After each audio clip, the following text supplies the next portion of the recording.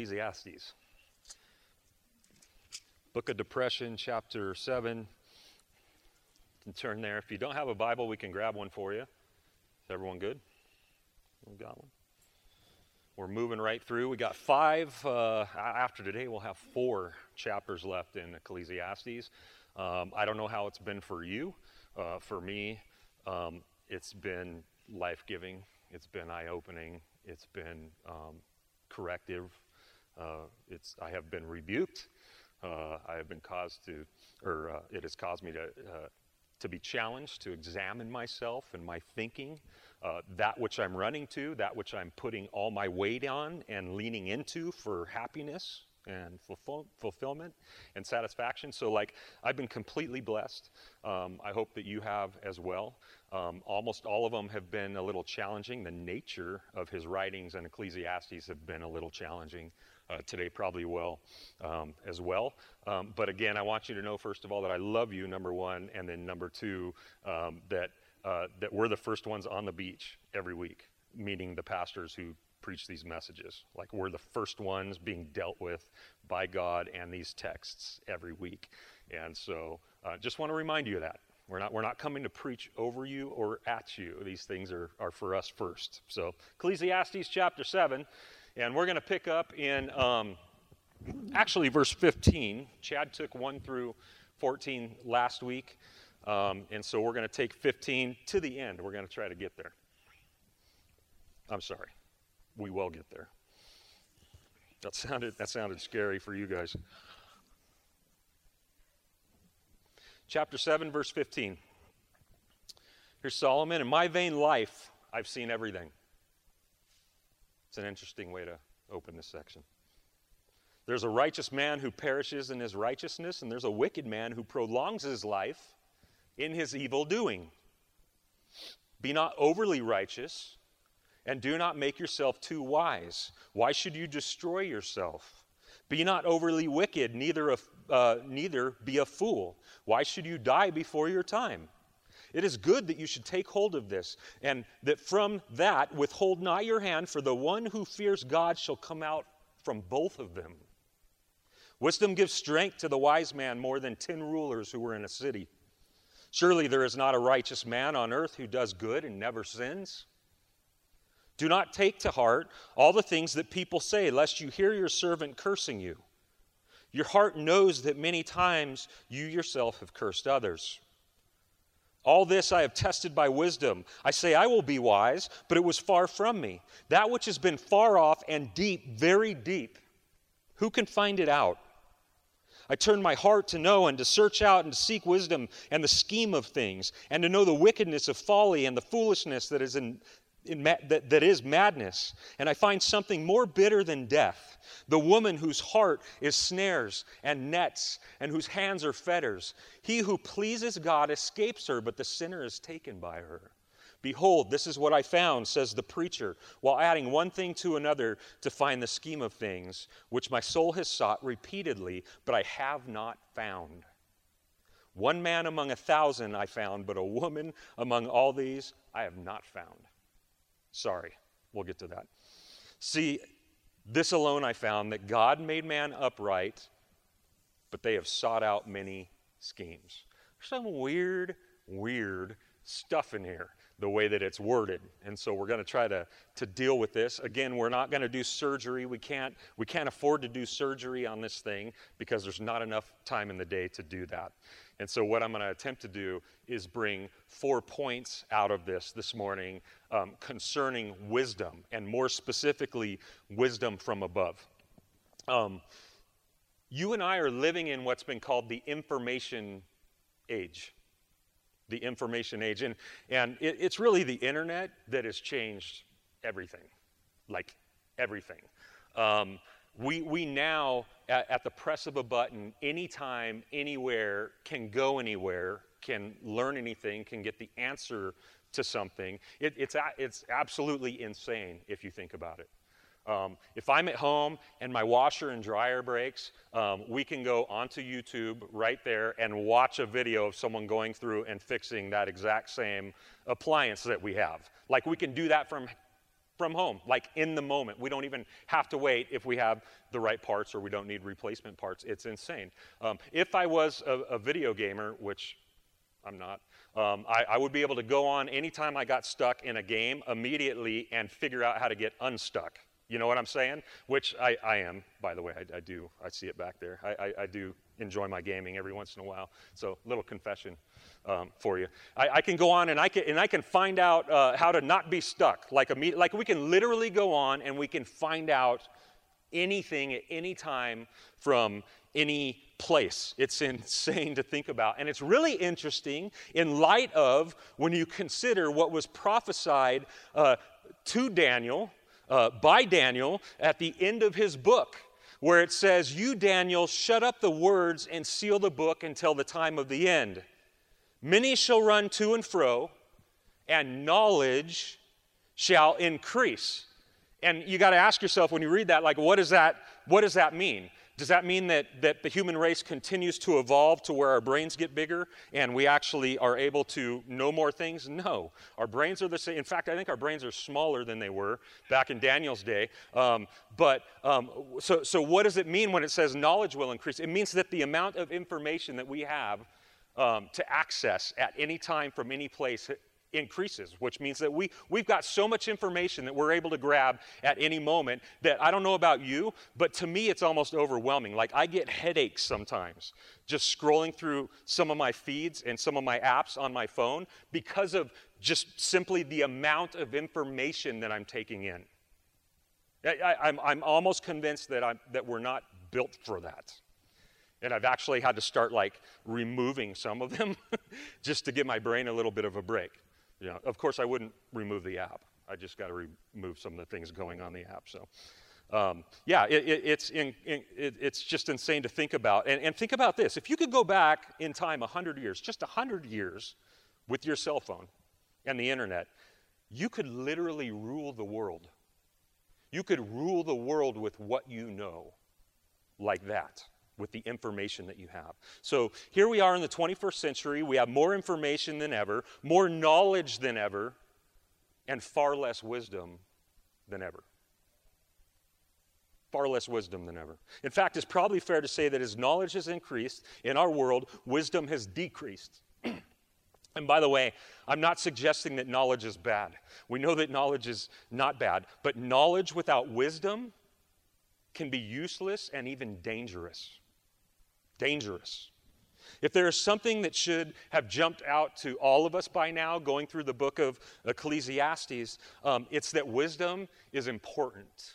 It's a main theme to the book. And not just any kind of wisdom, but a certain kind of wisdom, right? Because there's actually, the Bible actually identifies two types of wisdom that exists in this world. Two types that we can possess. And the one is the kind of wisdom that is from above, that comes from God. And the other is worldly wisdom, which comes from under the sun or from below, okay? And what is wisdom? What is wisdom? Well, wisdom is the thing that allows us to sift through the information and put it in its proper place. Let me say that again. Wisdom is that which sifts through the information that comes at us, that we're gathering, and allows us to put it or interpret it right and put it in its proper place. Knowledge adds information to your brain. Wisdom interprets it and puts it where it belongs. One front loads, one back loads. All right? That's how it works. But if our wisdom isn't from above, we will misinterpret and we will misappropriate the information that we collect, which is basically the book of Ecclesiastes in a nutshell. So as an example, how many of you have known Christians, or maybe even not a Christian, who knows their Bible really well?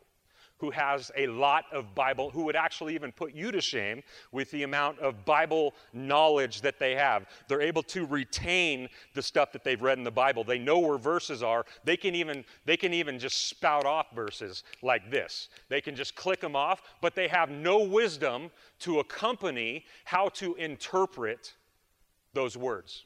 How many people do we see all the time? How many churches do we see going up all the time that claim to be churches, that even open their Bibles, and yet the way that they're representing the Word of God, the way that they're teaching the Word of God, the way that they're bringing the Word of God forward is completely backwards and convoluted.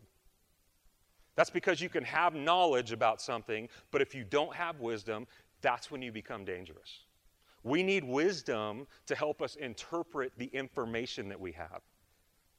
This is what allows us, wisdom from above, to actually understand our Bibles where we read them. Did you know that this is spiritually discerned?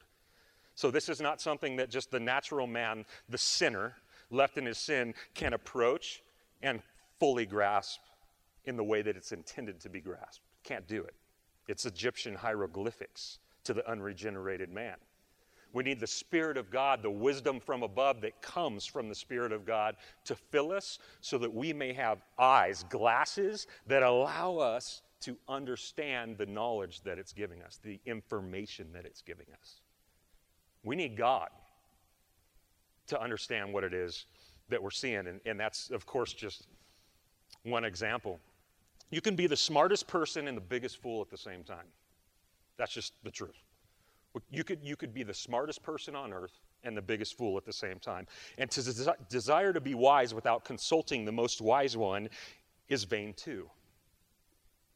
It too is an exercise in futility according to Solomon. Paul says in 1 Corinthians chapter 1 verse 20, where's the one who is wise?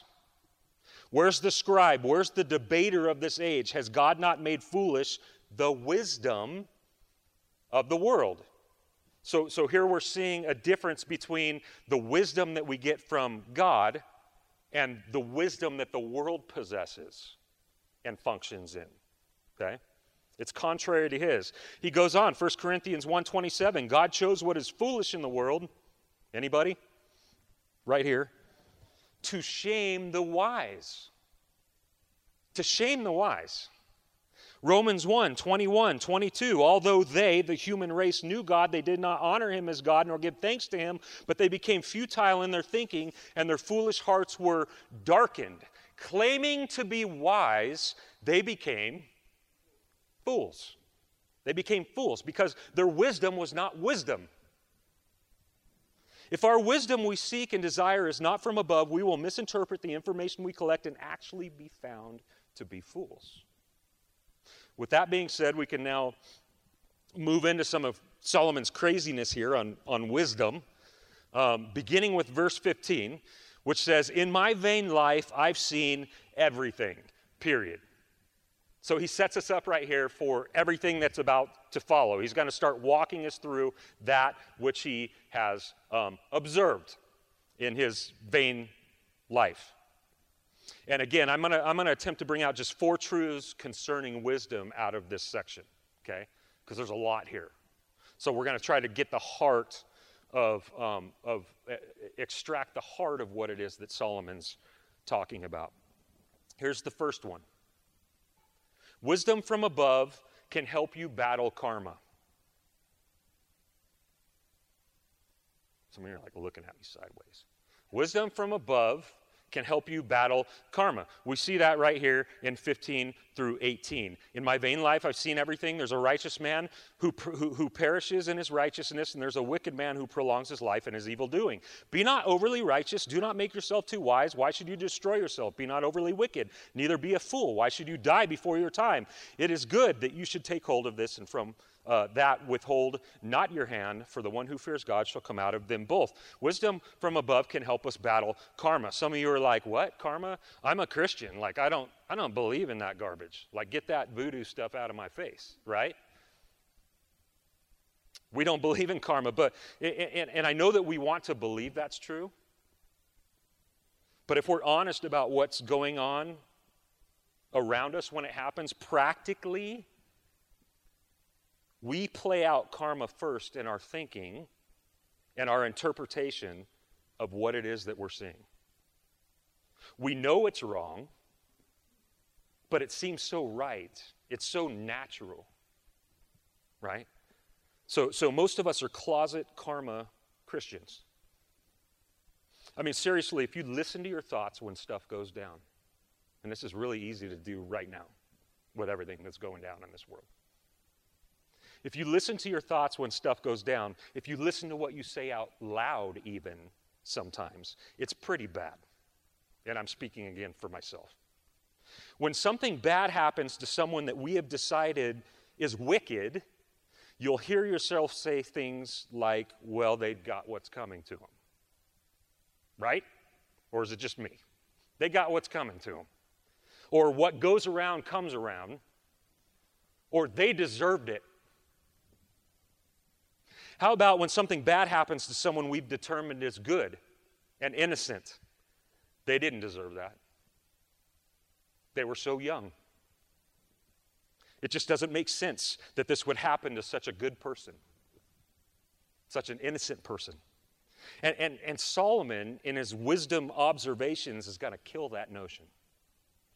And in fact, the way that he kind of does it, he's going to make a little bit of fun of it as he goes, if you're understanding what it is he's saying here. He's saying, look, the reality is that bad things happen to good people, and not only that, good things happen to bad people. You guys all see that here? That's what he's letting us know. This is a true statement. In fact, it's such a true statement that Jesus will go on to endorse it in places like Matthew 5:45, where he says, love your enemies and pray for those who persecute you, so that you may be sons of your Father who is in heaven. Now, I'd like to stop right there and preach a whole sermon on that because we need it, but we're not. We're going to move on. He goes on next to say, for he, Jesus speaking of the Father, makes the sun rise on the evil and the good, and he sends rain on the just and the unjust.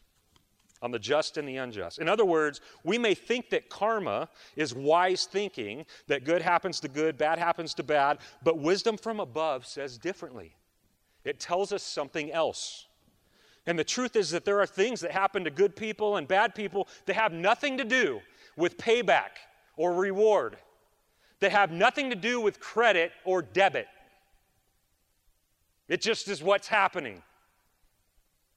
So what Solomon in effect is saying is that if we live in a karmic universe, something's terribly broken. Like something has completely malfunctioned. Because it's not what we actually see when we look around us from day to day. We actually witness completely the opposite when we look around us. This goes without saying, but if karma is valid truth, what does that say about Jesus? What does that say about his life? What does that say about the kind of person he was, if karma is true? Because the worst thing that has ever happened to him. And yet he was without sin. There was no bad karma there. And look how his life went. Look at his reward, right? So really, only once has something bad happened to someone who's good, and he signed up for it. You know what I'm saying? He signed up for it. He went to that cross willingly, and he was the only truly good person that's ever walked this earth, right? Karma doesn't work. It's not something that our Bibles teach us. It is right for us to want justice. That is not a bad thing.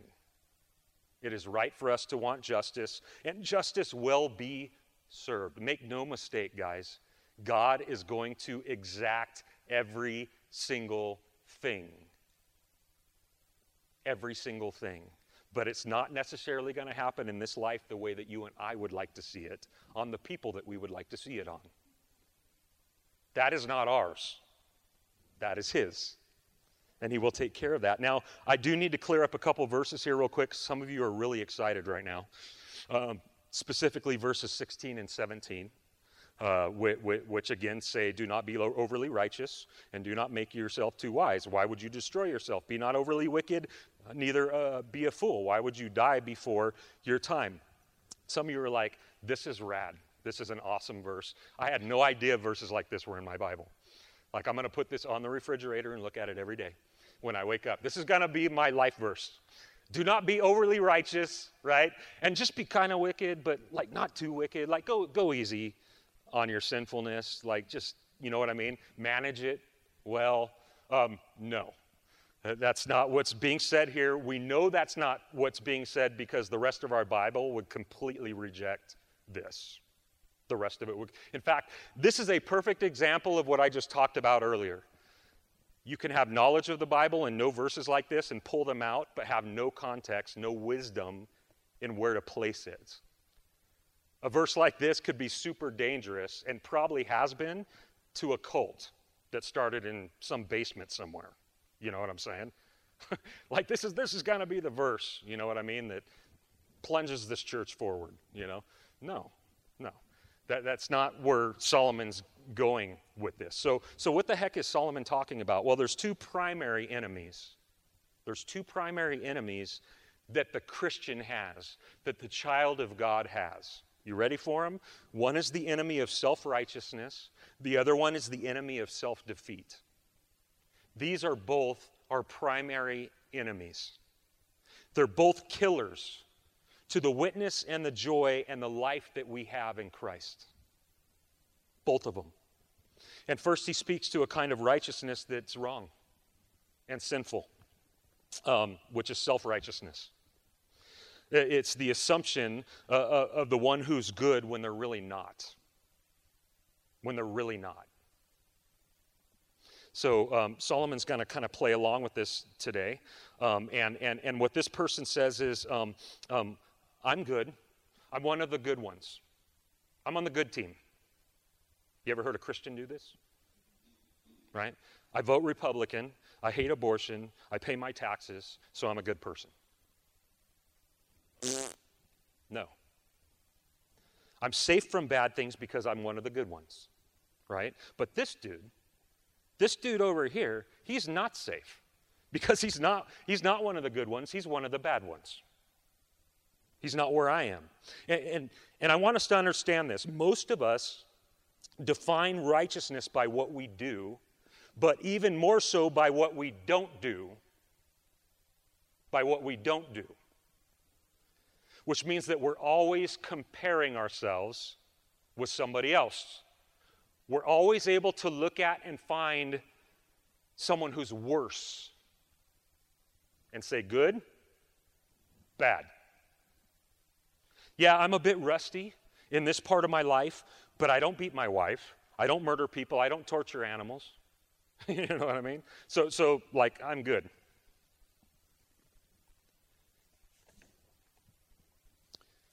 Do you know what the problem with that kind of thinking is? Jesus. Like Jesus puts a wrench in that kind of thinking. He actually ruins that kind of thinking completely. Have you ever read the Beatitudes? You cannot, as a Christian with the Spirit of God teaching you, guiding you, leading you, read through about 3 or 4 chapters of the Beatitudes and not come out completely empty-handed, like driven to the dirt. Any goodness that you think you possess on your own, he erases in the Sermon on the Mount.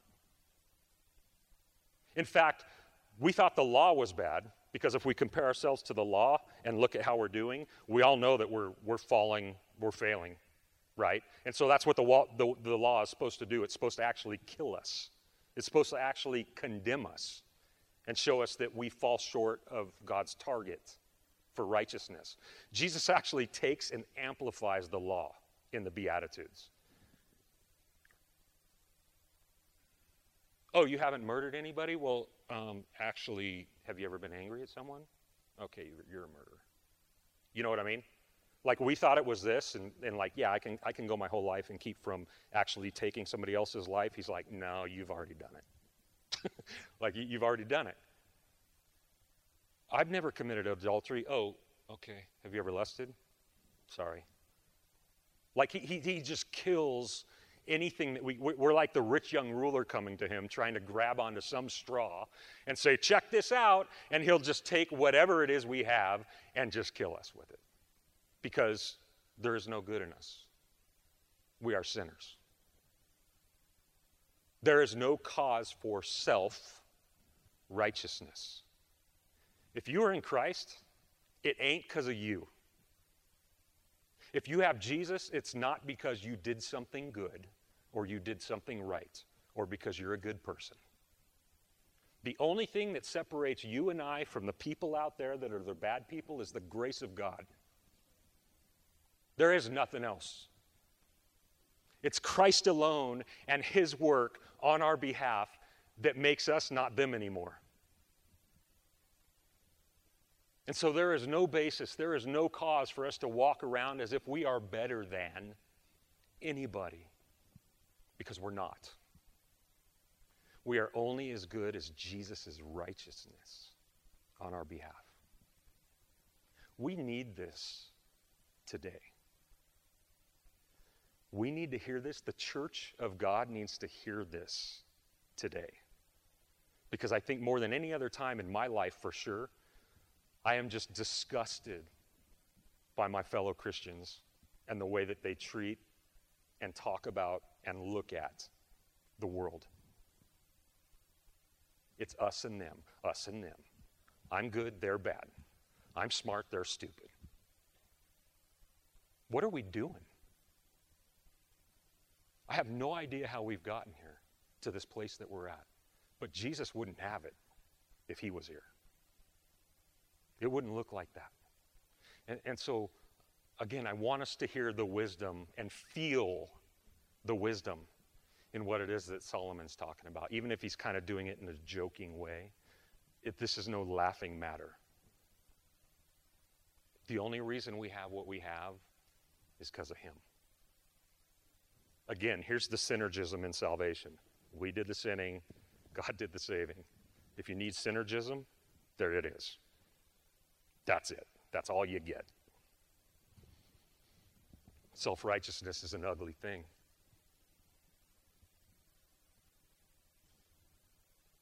In fact, just to hit it home a little more, not that I think I need to, in Luke 18, Jesus tells us this really cool little story, which is that there is a tax collector, which were the really bad guys, right? Like if you know your New Testament, there were sinners.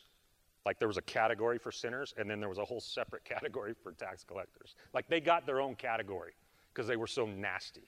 They were so despised by the general population. Like they were the worst of the worst. So he tells this story, and it's a tax collector and a Pharisee, a religious leader, go up to the temple to pray, right?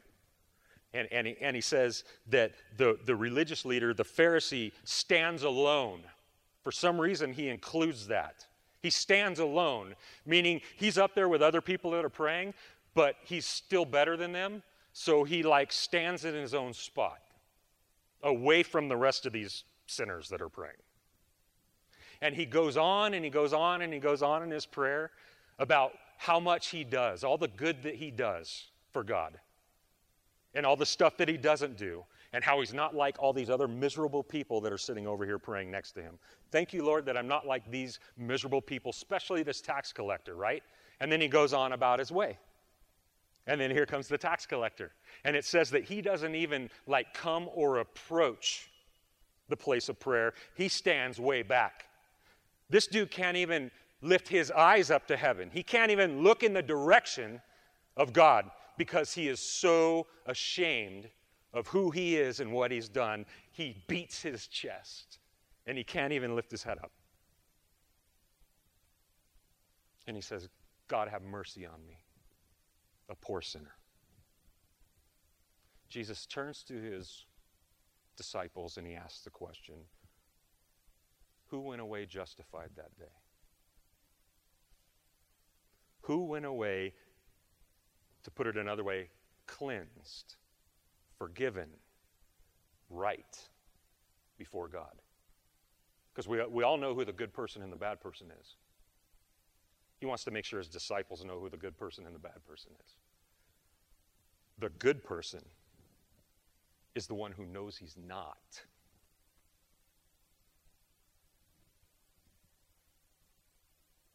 Brothers and sisters, there is an opportunity to love people right now that are not like us to the glory of God. They need what we have. Not our self-righteousness and our pride, because we're good and they're not. They need to see our humility in knowing that we have all sinned and fall short of the glory of God. They need to own the words, "Have mercy on me, a poor sinner," so that they may have life. We should want this for all men. We should want this for all men. All right. I beat that one. You guys are not going to be going to lunch if we don't keep moving. So we have the self-righteous side. Then on the flip side, here with Solomon, he says, don't be too wicked. Don't be too wicked. For us, what does this mean? Don't give yourself over to defeat in your sin. Don't give yourself over in exhaustion against sin.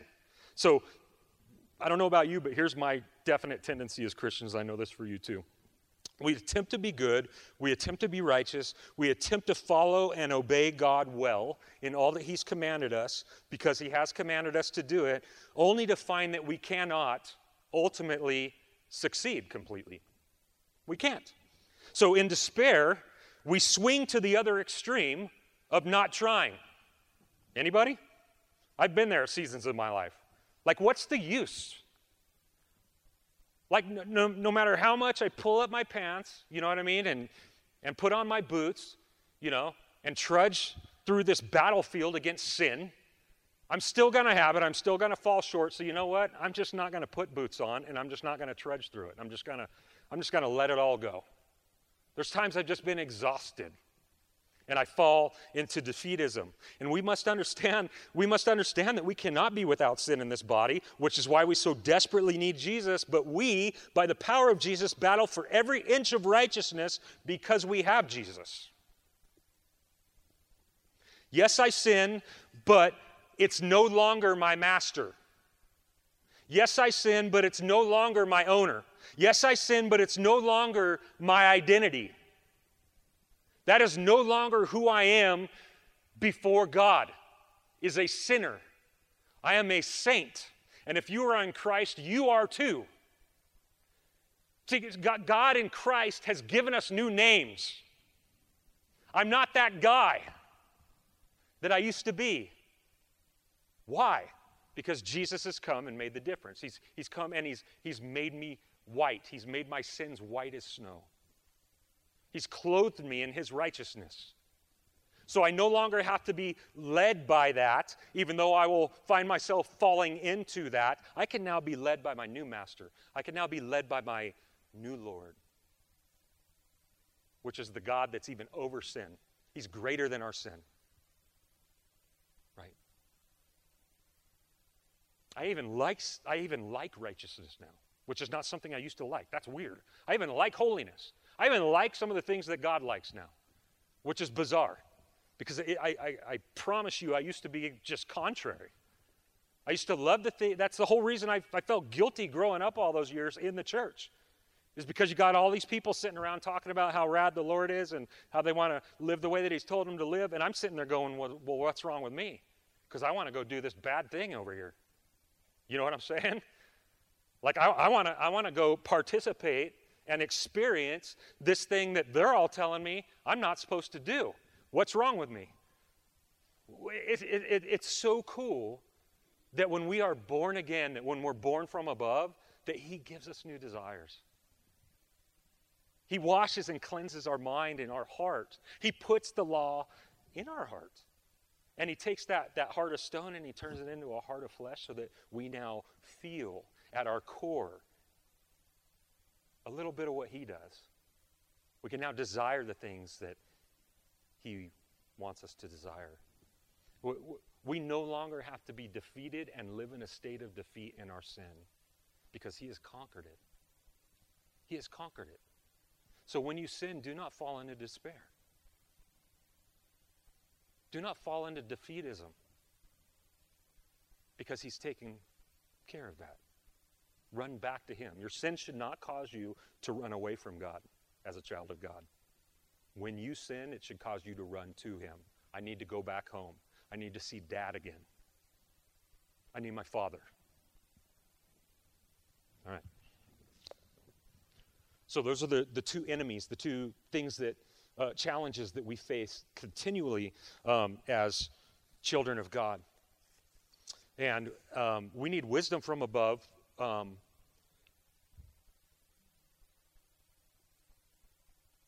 Because we need strength. We need wisdom from above because it gives us strength. That's number 2. Wisdom from above gives you strength. We find that in verse 19. Wisdom gives you strength to the wise man more than 10 rulers who are in a city. Most cities have one ruler, and it can be strong. You guys remember Alexander the Great? Like he handled some business. You know what I mean? Like nobody messed with Macedonia. He was the dude. Okay? Imagine having a city with 10 Alexander the Greats. Like how strong that would be. How impenetrable that would be. That's what he's talking about. That's what it's like to have wisdom.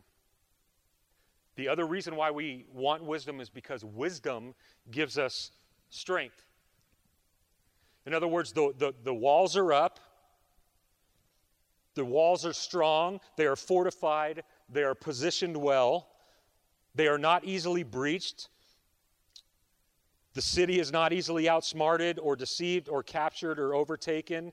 The city is found in peace and safety and security. It's governed well. It's run well when there's a multitude of counsel. That's what wisdom is like. When we have wisdom from above, the walls are up.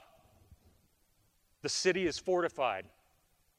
And we're able to live in peace and in safety as we go through life.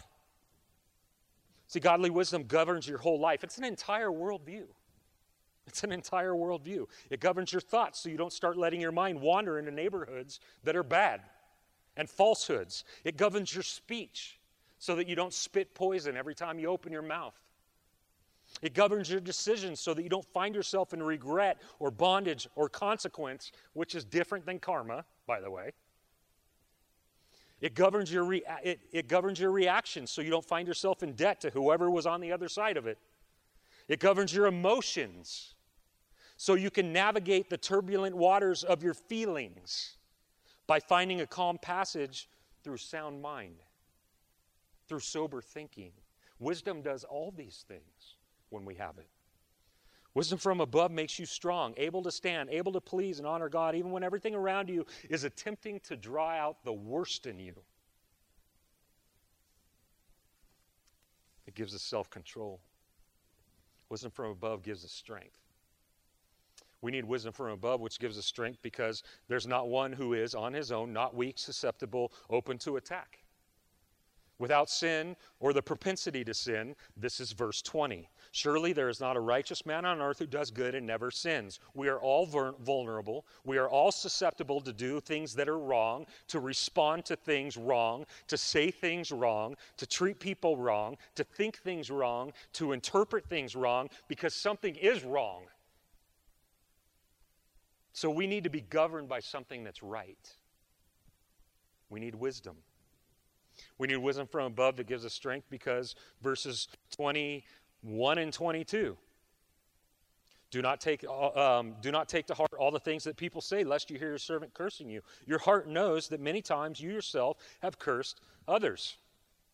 We need wisdom from above that gives strength to us because we will be hurt by people close to us. We will be hurt by people that we love. We will be hurt by people that care for us. And how will we deal with it? How will we respond to that? How will we interpret that? Godly wisdom will say, I know what you want to do. I know that you've been wronged and you want to take matters into your own hands, but you don't have to. You don't have to repay evil with evil. You don't have to get revenge. Wisdom says it's only your pride that's been damaged. You'll get over it. Like you can come back from that. In other words, we don't have to take it to heart. We don't have to allow something like that to fill our heart, to consume us.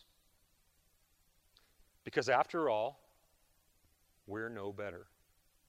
There's wisdom. We're no better. See, a worldly wisdom in this instance may say, I'm not going to stoop to their level and respond because I'm better than that. That's not wisdom, that's self-righteousness again. I'm not going to respond, I'm not going to hit the ball back because I'm better than that. They're not worth my time. right? That's wisdom from above says, I am that trash talker. I've done that. I'm no better. That's what wisdom does. See, wisdom allows us to see the ugliness in ourselves when we see it in others, thus diffusing the need to retaliate, to exact the wrong. It's been speculated as to what exactly Jesus wrote in the dirt that day. But in John chapter 8, we have this really interesting thing that's not in the earliest manuscripts, by the way, and I don't want to get too far into this. This is something that you can go and look at yourself. But you will have a Bible that doesn't have this story recorded, or you will have one that has this story recorded at the beginning of John chapter 8 with brackets around it. And that's to tell you that the earliest manuscripts that we have of the Gospel of John don't contain this story, okay? But the reason why I have no problem with teaching it as if it's part of our Bible is because it's vintage Jesus. Like, everything about it screams the person of Christ and what would have gone down. John tells us at the end of his gospel that if he were to write everything down that Jesus said or did, that we wouldn't be able to contain the writings. And so, I have no problem that there's a ton of them out there that are legitimate stories, and here's one of them, okay? The religious leaders it's always these dudes. It's always these dudes. I want you to notice the pattern. It's always the self-righteous religious people that bring a woman that was caught in adultery before Jesus. And they're trying to do what they always do, which is bait them into error.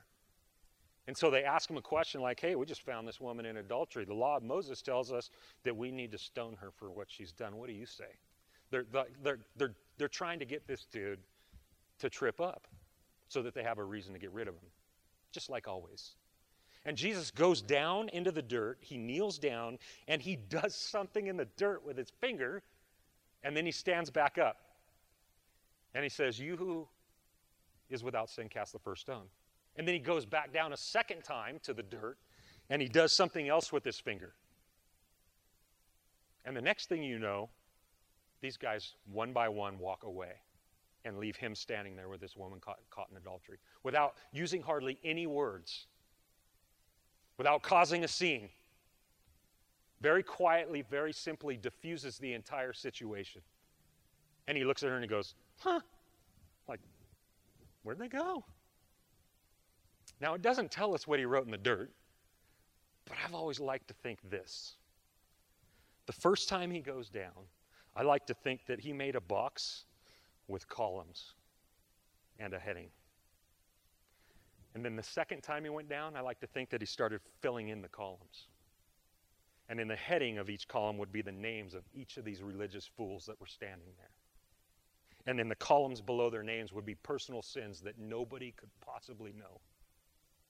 And as they're watching him fill in the columns, they're like, yeah, this is above our pay grade. We're out. Like, he just revealed to them that they probably should have been standing where she was. I like to think of this story when I think of picking up stones, because it's right.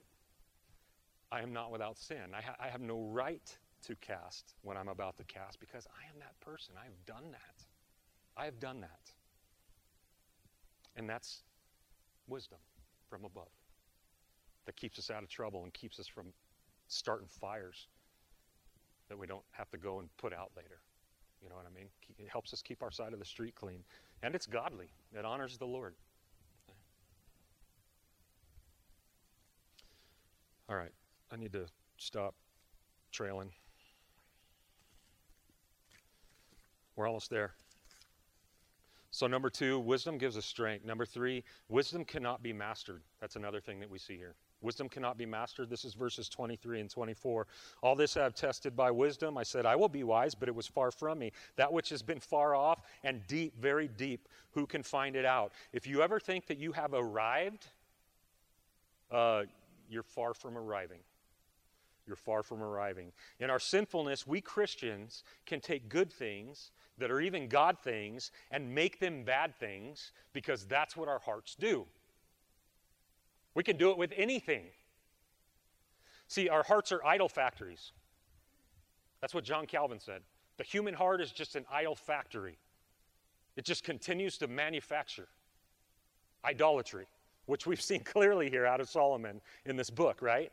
We can make wisdom an idol too, just like everything else. We can take wisdom and make it about us somehow, just like Solomon's talking about here. But God won't let us because we cannot master it. It is too deep. It is too deep. We can walk in it, we can grow in it, we can find blessing in it, but we cannot tap it out. We cannot go to the bottom of the well when it comes to wisdom. Solomon wants to plumb the full depths of wisdom, but acknowledges that it's too deep. He is unable to. God is just too big. He's just too big.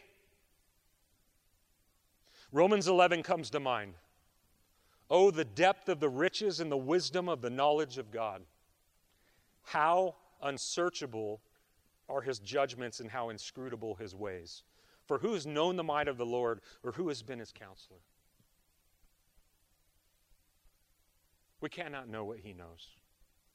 We cannot plumb the depths of the wisdom that is from above. This is why we can't figure out everything that God does. This is why you and I rarely get answers to why something happened to us or somebody else in our life. Even especially things that are horrible. We always want to know why, especially as Christians. I want to know why this happened. And a lot of times there's no answers for that stuff.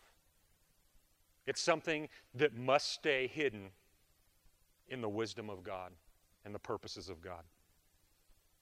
I think a lot of times, just like knowledge, what I was talking about earlier, I believe that according to what I see here in Romans 11, that statement that our heads would explode if God actually chose to reveal to us some of the things he's chosen not to reveal to us. I don't think we can handle it. We can't handle it. It's too deep. It's too big, and so we have to gladly accept whatever God chooses to reveal to us and simply trust him by faith with the rest, which also is wisdom. That's wisdom too. To say, you know what, I don't get it, but I trust you. Just like we saw Job do. When everything in his life fell apart, and he had no explanation why. He didn't ask why. He just said, I ain't going anywhere else, no matter what. That's wisdom. Therefore, to insist on mastering wisdom is a foolish venture. In fact, this is the biggest reason why the fools that you know are the ones that claim to be most wise. Any of you have teenagers? Any of you were teenagers? Do you remember how if you could go back and talk to that person again, right? I swear I knew everything. I knew everything. And I was okay with telling my parents and their pastor and everybody that I knew, my teachers at school, that I did know everything. You know what I mean? That's how we act. We act like we have it all figured out. And gosh, we're so stupid. The older I get, the less I know. The less I know. It's just incredible, especially as I go into the Bible. The more that I go into the Bible, the less I know. That one sounds funny and probably wrong, but I mean it in the right way. It's just the less God's too big. He's too much. What he's doing, what he's done, how he's done it, what he's building and setting up for eternity for us, it's too much. It's too much.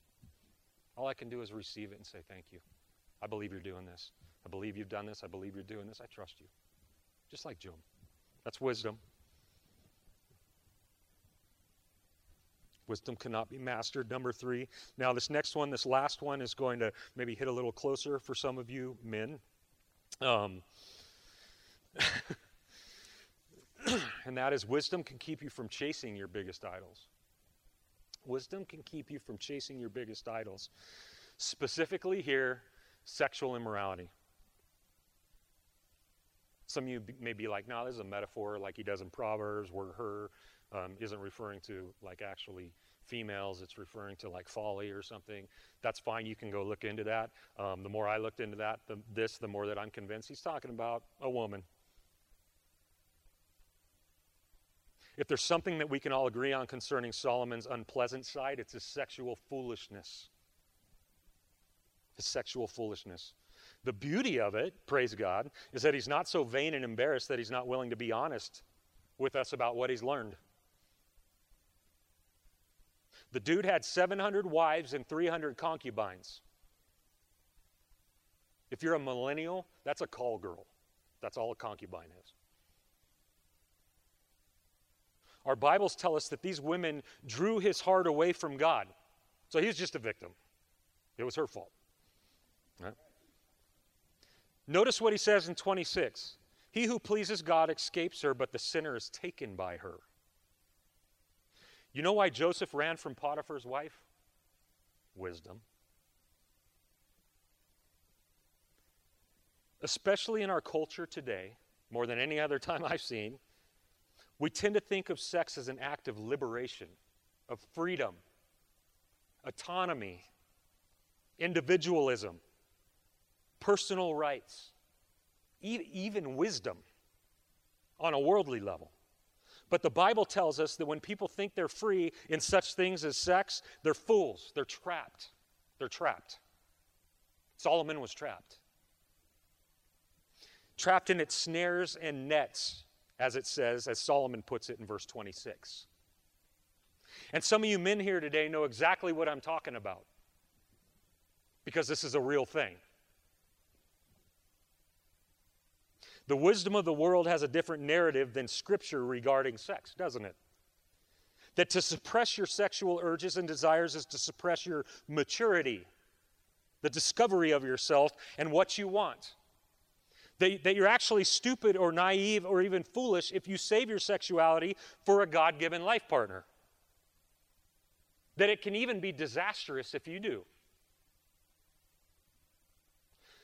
Do you know what the average age is now in our country for people tying the knot? 29, almost 30. If you go through the history of the average age of people getting married, you will see it start in the teens, and you will see it over the last 40, 50, 60 years climb through the teens, into the 20s, and now we're about to hit the 30s. You know why? Sexual freedom.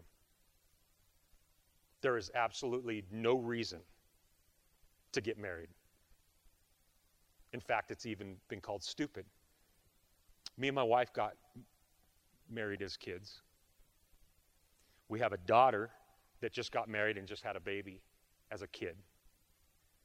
And I can't even tell you the comments that I hear from people about the problem, the stupidity, how idiotic it is to get married young.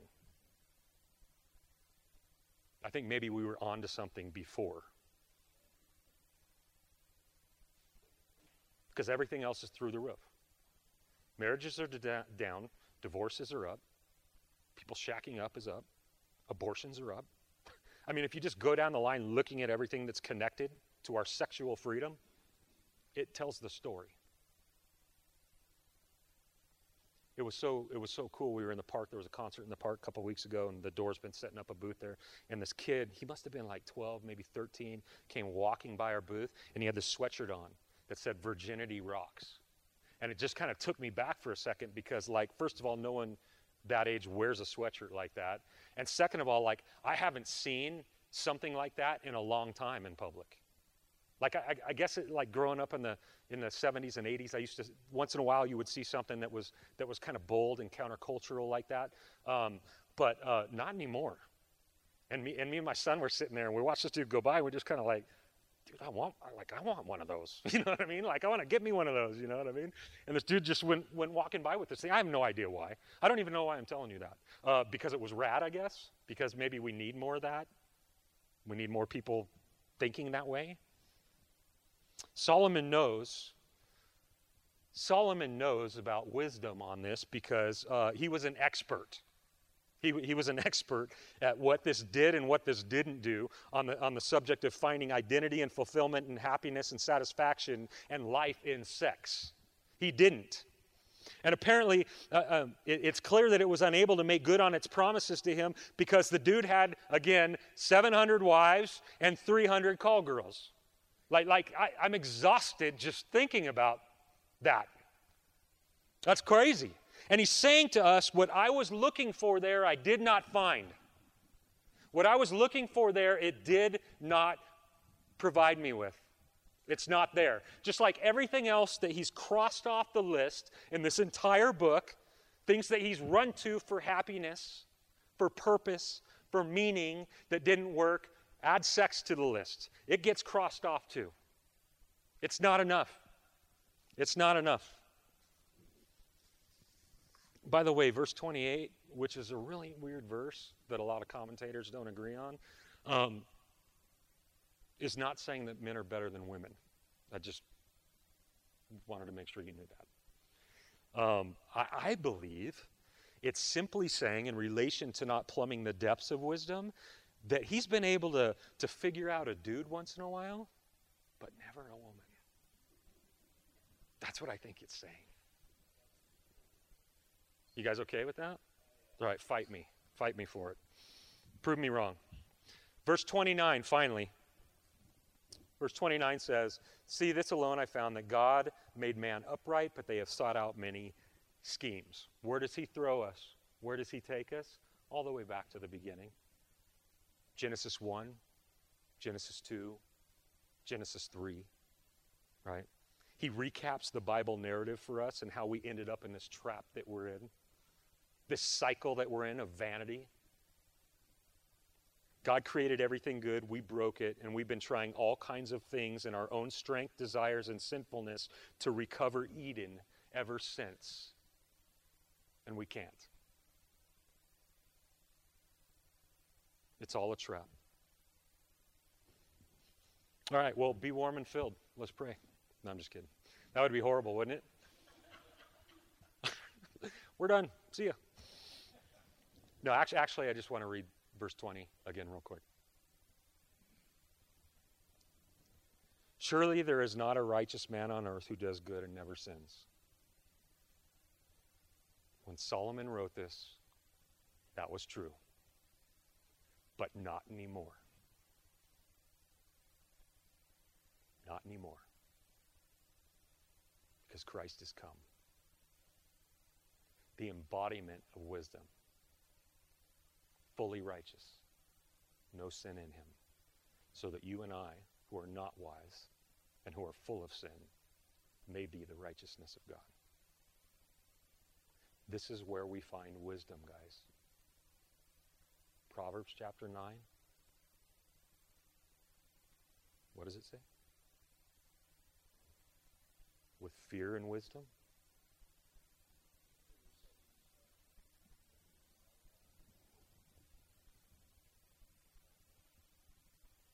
The fear of the Lord is the beginning of wisdom.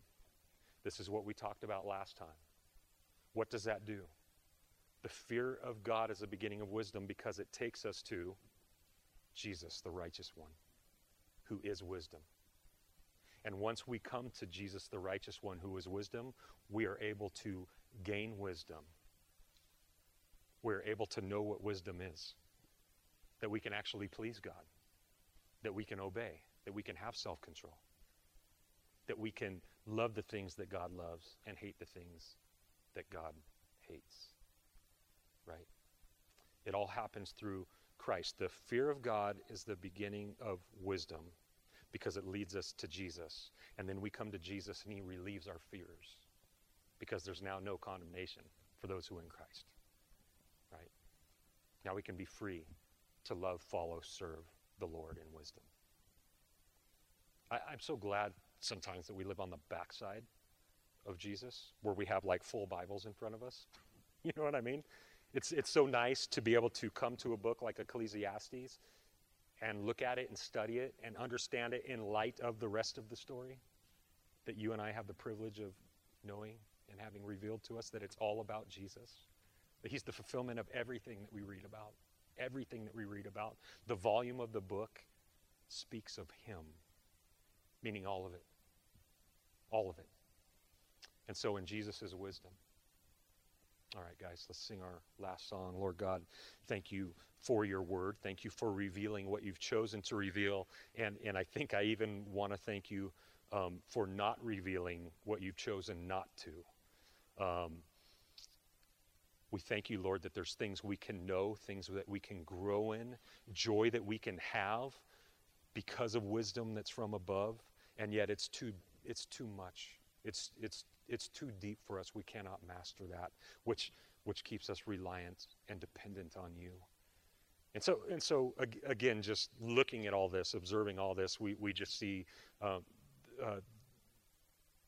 just the way you've crafted this is so perfect. Everything you do is so right.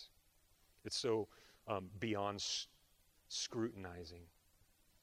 And so we just thank you again for being mindful of people like us.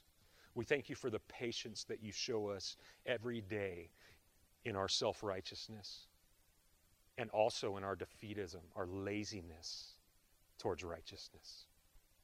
And all we can do is cry out for mercy, like the tax collector. Have mercy on us, wretched sinners. And so we thank you for having done that. And we thank you that you continue to do that. As your word says, that your mercies are new every morning. Your grace is new every morning. You don't get exhausted, even though we do, of doing good. And we just praise your name for that. And it's the name of Jesus that we enjoy relationship and salvation in you. And it's in his name that we pray.